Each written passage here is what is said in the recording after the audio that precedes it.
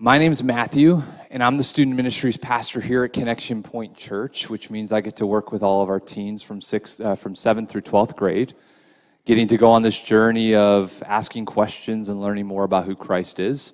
And it is a lot of fun. I eat a lot of pizza, and I get to throw a lot of dodgeballs. It's a good time, guys.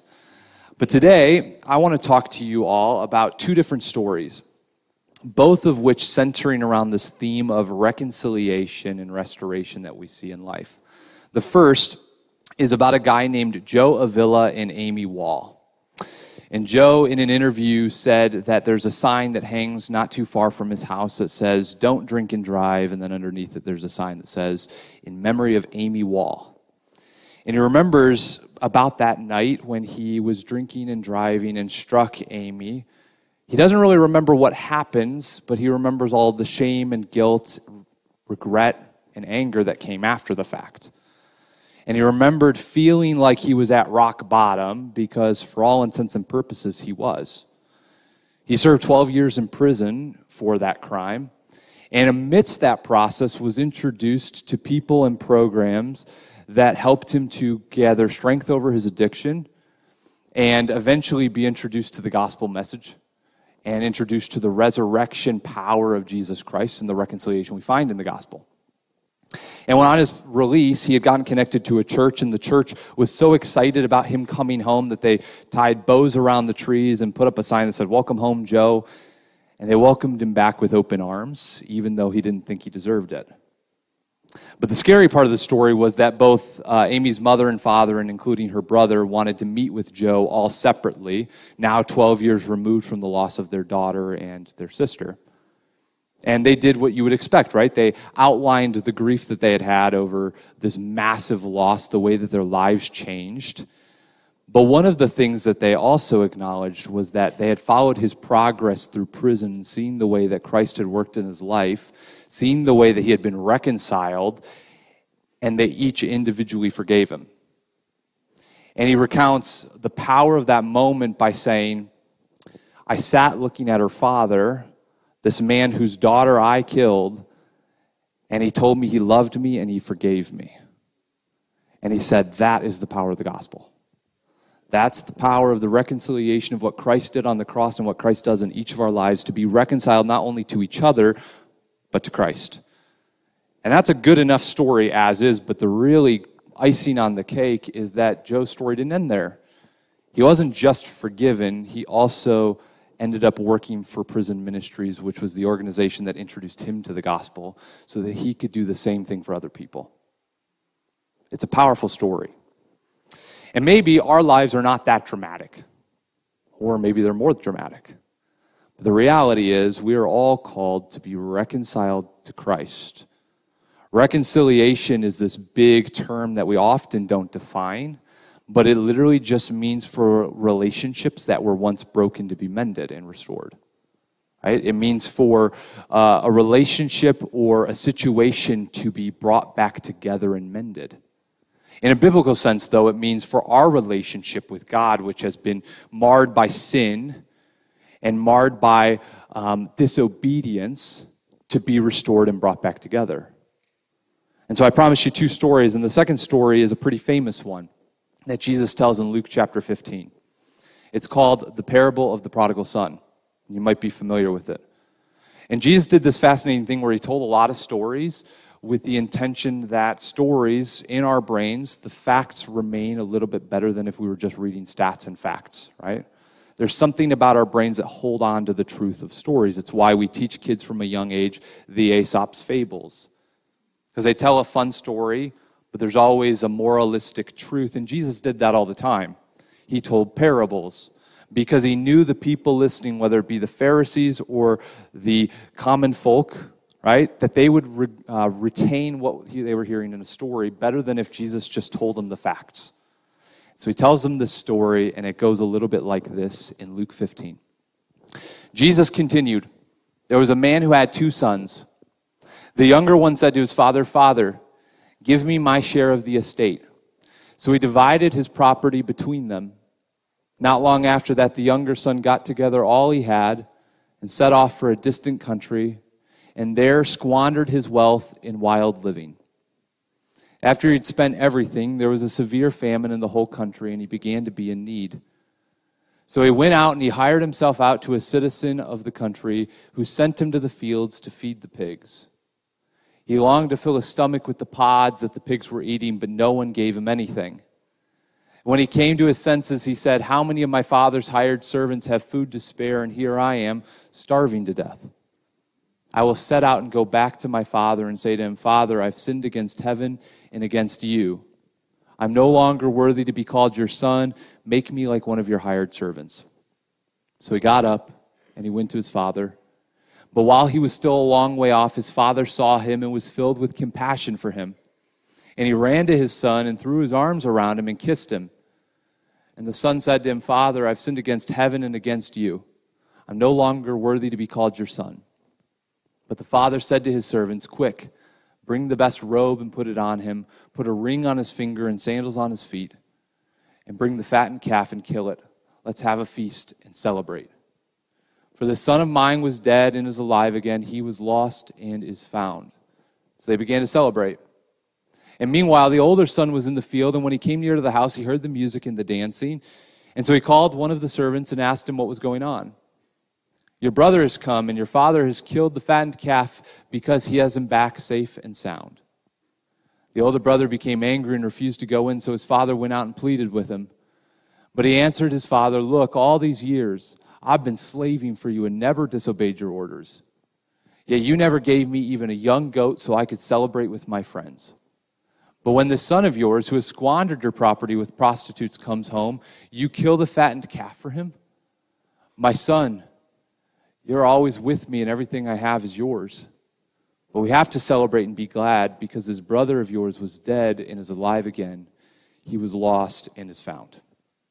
Now, this story is pretty famous. Even the non-churched world knows this story relatively well.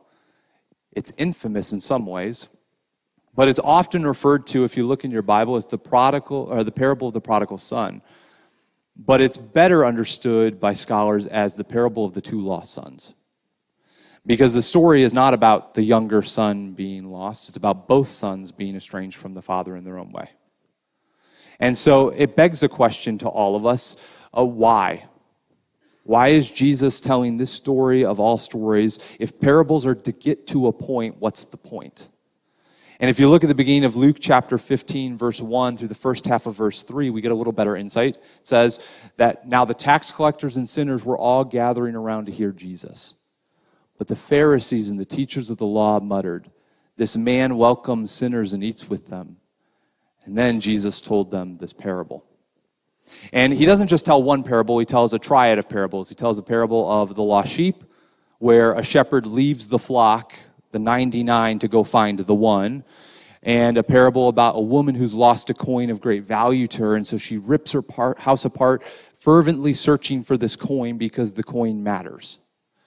And then he tells the parable of the two lost sons. Now, if you hear only one thing from this entire message, this is the summation of all three of those parables in a very, if you'll grant me, oversimplistic way. God wants to see lost things found. God wants to see lost people reconciled. That is the whole point of all three of those parables. You can go back and read it. It's all of Luke chapter 15. But that's the point, right? God celebrates when the lost are found. And the reason why he's saying that, because that kind of to us, I think, goes without saying, right?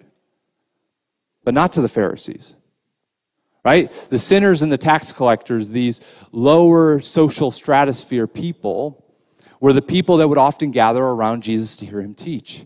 And the Pharisees, not just this once, but many times throughout the Gospels, throw mud at Jesus for not only teaching them, but eating with them, because to eat with people was basically to ascribe to them or to be considered in their company, right? To eat was a big deal. And the Pharisees are constantly slinging judgment and condescension, not only at the sinners, but also Jesus. And what Jesus is trying to get them to see is that God cares about the lost as much as the found. Right? God cares about bringing back the wayward and seeing them reconciled back to him. And so it is, for all intents and purposes, a very thinly veiled attempt to point out to the Pharisees the error of their ways. to point out what the heart of Christ is doing is to see lost things found. And so there's two different scenes in the parable of the lost sons, both of which kind of focus in on one son or the other, two vignettes. The first focuses on the younger son and his very blatant lostness, and the second focuses in on the older brother where his lostness is seen as a little more vague. So let's look at both of them. The first scene, we see the younger son do something unthinkable, which to us in modern times would be more like rude or bad decorum. He goes to his father and he says, hey, I want half of the estate. I want my inheritance. Problem is the father's still alive, right? Well, to us, that's weird and kind of rude, and you wouldn't do it. Well, in that day and age, it's tantamount to saying, I would rather have you dead, right? I want the reward or the benefit of your death now. And so I want our relationship to resemble that. And the father does what no audience member hearing this story would have thought. He gives it to him. He says, here, it's yours. And the younger son, it says he goes off to the distant country and squanders his wealth on wild living. Now, people for centuries have pontificated and wondered and given their hypothesis of what wild living means. It doesn't matter. Every biblical scholar says that it's left intentionally vague because it's supposed to almost work like a mirror. So when we read about the younger son, we see our own wild living, whatever it may be. We're supposed to place ourselves in that position and start to understand and resonate. So what he did doesn't matter. What matters is he went out to the distant country and wasted his life, wasted his inheritance on wild living. And worse yet, he finds himself broke because a famine comes to town, and so he needs a job. And so he goes out and he hires himself out as a servant feeding the pigs, which at that time for these people, for Jewish people, this would have been a morally objectionable job. It's not even like a low bottom of the barrel job. It's like against their religion. Because pigs were deemed unclean, and so to touch one, let alone feed it, was to make you also unclean in the eyes of the Jewish tradition. And so he's feeding the pigs, and it says not only is he broke, he's starving, and so he looks at the food that the pigs are eating, and he longs for it. And I have never felt a longing that deep to look at the food of cattle and be like, ooh, that sounds good. But I will say, I've made a rule for myself, I can't go to the grocery store hungry. Because I'll walk down aisles of food that doesn't even sound good, and I'm like, I kind of need that. And like an $80 bill turns into like a $160 bill. So I know for myself what a very low level of longing just because I'm hungry, let alone starving. You know, we throw around the term like, I'm starving, where very rarely are we starving. He is starving. And he's starving doing a job where he is against it, morally, religiously, but he's not even making ends meet. This is rock bottom. And maybe you've been there too, right? You've been at rock bottom wondering, how did it get this bad? How did it go this far? Right? Because the younger son went out to the distant country in search of something. We don't know, but we know it was something apart from the father. He wanted a life, meaning, purpose, value, apart from the Father, and I think we do that all the time. We go out to the distant country, wherever that may be for us. Sometimes it might just be our office. And we think that we'll find something that satisfies us and fulfills some void in our life that we can't find with the Father. Blaise Pascal is a famous philosopher, long since dead. And he had this idea that we all are born with this God-shaped hole or void in our lives. And he says, time and again, we try to fill that void with things that don't satisfy for long. They don't even have to be bad things. Oftentimes, they're good things. And he said, but the reality is the only thing that fills that void, coincidentally, is God. And so the younger son, it says he comes to his senses. You know, almost like you wake up from a dream. He comes to his senses, and he realizes, nothing's stopping me from just going home, right? Nothing's stopping me from going home and being treated better than this. And so he gets up, he creates an apology in his mind. He says, I've sinned against heaven and against you. I'm no longer worthy to be called your son. And he sets off for home.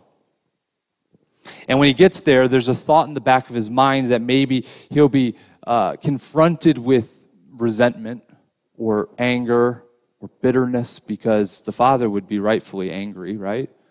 He would be rightful to be bitter. But instead, what is he confronted with? says the father had open arms. This is what it says in the passage. It says, but while he was still a long way off, his father saw him and was filled with compassion for him. And he ran to his son and threw his arms around him and kissed him. And the son said to him, Father, I have sinned against heaven and against you. I'm no longer worthy to be called your son. But the father said to his servants, quick, bring the best robe and put it on him, put a ring on his finger and sandals on his feet.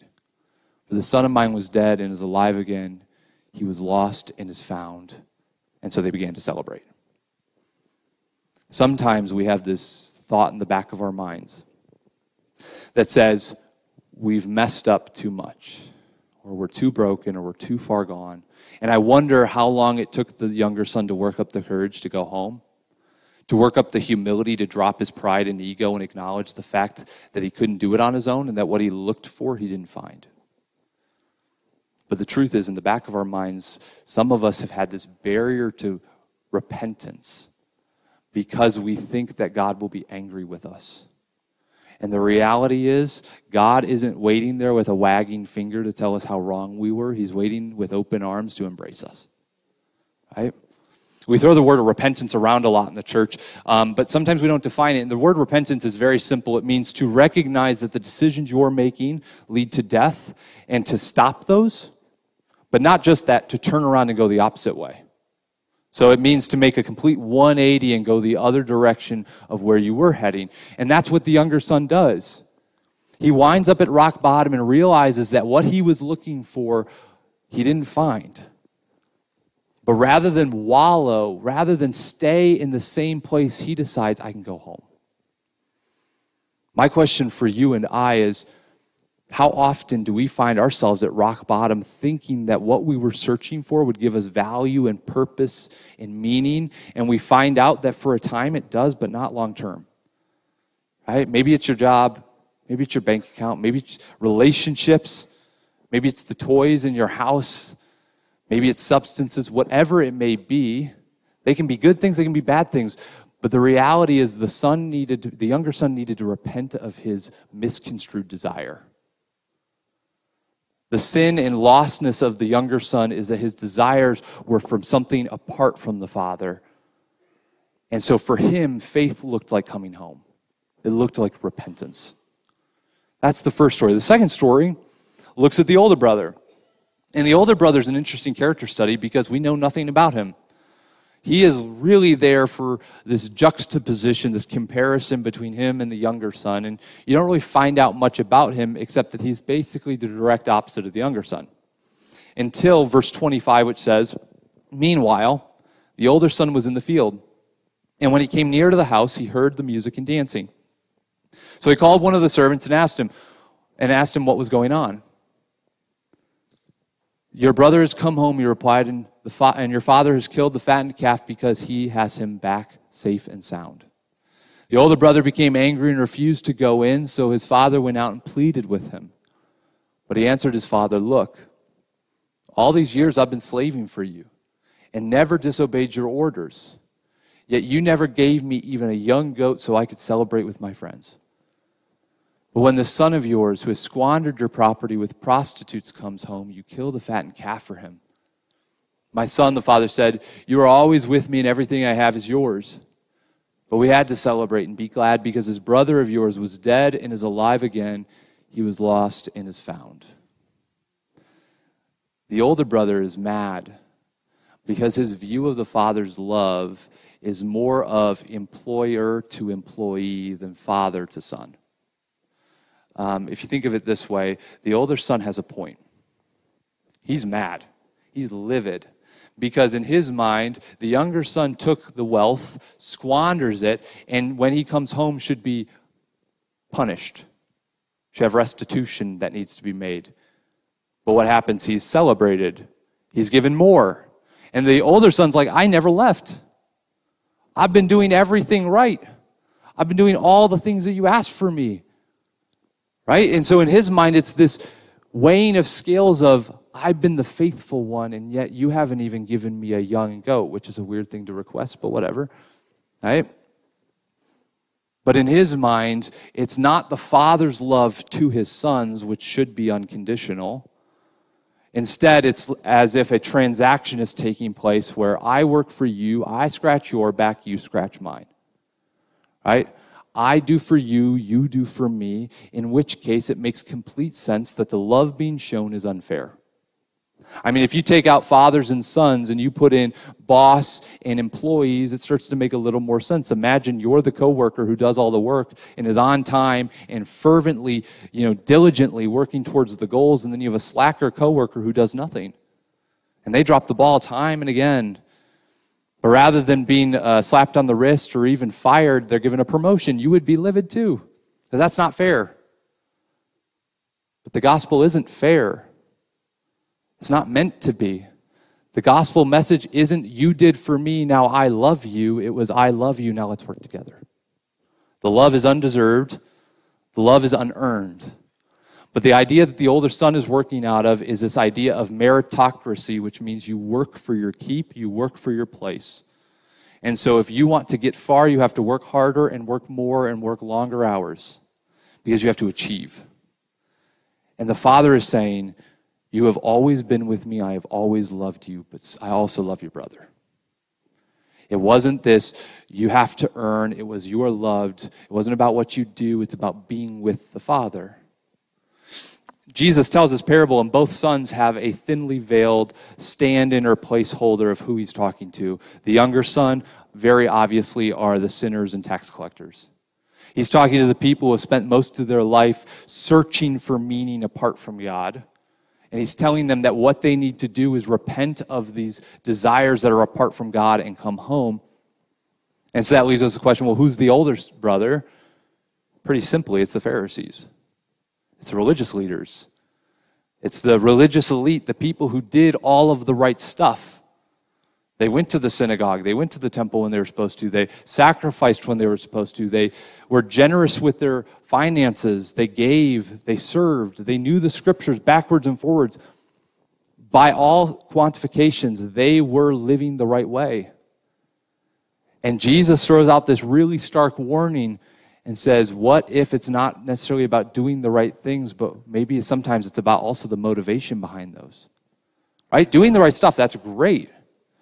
But the question is, why are you doing them? Are you doing it because you want to grow in relationship, or are you doing it because you want to earn favor? The story ends with a cliffhanger. We don't know if the older brother goes in to celebrate. We don't know what happens. And that's very unlike Jesus. Almost all of his parables end with a concrete ending. Some of them are very happy. If you look at the previous parables in this chapter, the lost sheep is found. The lost coin is recovered. Even the younger brother comes home. There's happy endings. But we don't know about the older brother. We don't know what happens to him. And every commentary I read said it's left that way on purpose, both as a warning to the Pharisees of essentially, which will you be? Are you going to stay out here and pout about the love that God has for all people, or are you going to go in and celebrate? But it's also, I would argue, a very stark warning for us. I think for people who spend a lot of time around the church, especially people who've grown up in the church, our faith can sometimes devolve from wanting to be with God and wanting to be in relationship with God to just doing the right things because we think if we do enough good, we'll earn our spot. That we think that God will love us more if I just go to church more, read my Bible more, pray more. And truthfully, those are all great things. I encourage you to do them. In a few minutes, I'm going to encourage you again to do them. But we think that by doing those things, God will forgive us. God will love us. And we'll have a better spot in heaven. And the truth is, we don't go to church as an obligation. We don't read our Bible because God's sitting up there in heaven being like, oh, I didn't do it today. Right? God's not doing that. We read the Bible, and this is a crazy foreign thought to our Western idea. We read the Bible because we want to know about God. We pray because we want to commune with God. We go to church because we want to commune with each other as we learn more about who God is. We serve because we want to serve the church and others because we want to be an ambassador of that love to other people. And I say that all to say you can do all of the right stuff for all the wrong reasons. And the point was never about doing more for God. It was about being with God, working out of the mentality that says, you are loved, therefore let's work together rather than work and I'll love you. Because they do lead to different outcomes. There's a third character, though. And the third character often bleeds into the background. And he's in both of the vignettes, and it's the third character of the Father. And the Father is the most interesting character in the text because his actions are forgotten more often than not. We use the term prodigal in reference to the sons because we think prodigal means lost. It doesn't. Prodigal means to give recklessly. It means to lavish upon people to a point where it seems foolish. And so if we were to use the term correctly, we would actually probably use it in reference to the Father more than the sons. The Father is the prodigal who loves his children even when they don't deserve it, which seems foolish. Even when they've squandered it more than once, even when they've made too many mistakes and crossed the threshold of what seems like a good amount of mistakes or failures. God's still there loving. And if each of the sons are supposed to resemble someone in the audience, then the Father, you can probably guess, resembles God or resembles Jesus. Right? Because it's supposed to be showing the great lengths that God will go to show his love for his children. The great lengths that God will go to see lost things found and lost people reconciled.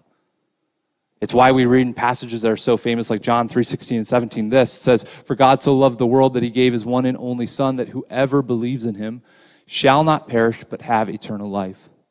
For God did not send his Son into the world to condemn the world, but to save the world through him." Right? It's a pretty famous Bible verse. And what I think is so important about it is God loved the world before they ever earned it. God loved the world before it even realized how far gone it was, how broken it really was. And God loved it so much that he wouldn't rest until he saw it reconciled. And so he sent Jesus. That's the power of the gospel message, that God wants to see lost things found and lost people reconciled. And as we enter a new year, that's what I hope for us too. Because I believe this parable covers pretty much every part and stage of our faith journey. Whether you're new to this and your desires have been all out of whack and you haven't figured out how to follow Christ yet, well, then maybe today what it means for you is to say yes to following Jesus in the first place. To surrender those desires that you think will fill you but ultimately leave you feeling empty. And instead turn your attention to Christ and come home. To repent, to stop and turn around and we'll go back to the open arms of the Father. Or you're like the older brother and you've been around the church and you do the right stuff. But somewhere along the line, your faith devolved into thinking it was about what you do more than about who you're with and who you're growing towards. The beauty of the older brother's story is what Jesus is trying to get the Pharisees to realize is they don't have to work so hard for God to love them. God already does. And they would be better suited if they just lived out of that love rather than trying to earn it. And so maybe that's something we need to realize for us too, that we need to learn to accept the love that God already has for us and live out of that place rather than trying to prove ourselves time and again. And there are a lot of spiritual practices that we'll talk about in the coming year as we go through the Gospel of John. But a few that I think are helpful regardless of where you are in your spiritual journey is, what does it look like in the new year for you to prioritize intentional time for reflection? To prioritize waking up maybe a little bit earlier, staying up a little bit later, and reading some scripture, and praying, journaling, sitting in quiet. What does it look like for you to commit to being a part of a life group or being a part of the life of the church? What does it look like to serve or to Sabbath? If you want to know more about Sabbath, it's literally one of my favorite topics. I'll talk to you for like 3 hours about it. We can talk about it after church. But my point is, the story is about seeing two lost sons reconciled to the Father. And wherever you are on the journey, it is about our reconciliation and being restored back into right relationship. Paul says this passage in 2 Corinthians 5. He says, "Therefore, if anyone is in Christ, the new creation has come, the old is gone, the new is here. All this is from God, who reconciled us to himself through Christ and gave us the ministry of reconciliation." That God was reconciling the world to himself in Christ, not counting people's sins against them. And he has committed to us the message of reconciliation. And we are therefore Christ ambassadors, as though God were making his appeal through us. We implore you on Christ's behalf, be reconciled to God. Just like Joe Avila's story didn't end when he came home from prison and he was forgiven. Our story doesn't end on homecoming. right? Homecoming and reconciliation, that's a very big part of our story, but it doesn't end there. You can ask any Christian, they'll tell you their testimony, but most sane Christians will tell you their testimony doesn't end the moment they accept the Lord, right? It doesn't end the moment they enter into a relationship with Christ. It keeps going. Our story doesn't end in homecoming. What happens is we go home, we're reconciled, and then what does it say in 2 Corinthians? We're given the ministry of reconciliation. We become ambassadors of the message of reconciliation to other people. Which means we don't just accept the love. We don't just accept the forgiveness that God shows us. We embody it and show it to other people as well. We're asked to participate in the celebration. We're asked to come in and celebrate the homecoming of our brother. So today, as we enter into this space, we're going to sing a song called Reckless Love, which talks about the lengths that God will go to show his love to people. The lengths that Christ will go to show us that he cares about lost people being found and reconciled. And I ask that as we enter that time, that we do so in a prayerful state. Reflecting, yes, singing, but also reflecting on what our next step might be as you enter a new year. What does it look like for you to be reconciled? And what I do implore you, say yes and come home. Let's pray. Dear God, today, I pray that we know the love that you have for us, that we know the depths of the love that you have for us and the lengths you'll go to show that to us. I pray that we live out of a place that says we are loved and cared for and we work and participate with you towards reconciliation. God, today, if we're in a place where we need to repent, I pray that we do so. If we're in a place where we need to say yes and start up or start over, I pray that we do so. And I pray that the longer we follow you, the more we become like your son, and I pray that we grow deeper and deeper in relationship with you. As we come into this space, I pray that we do so with reflection and with prayer. Amen.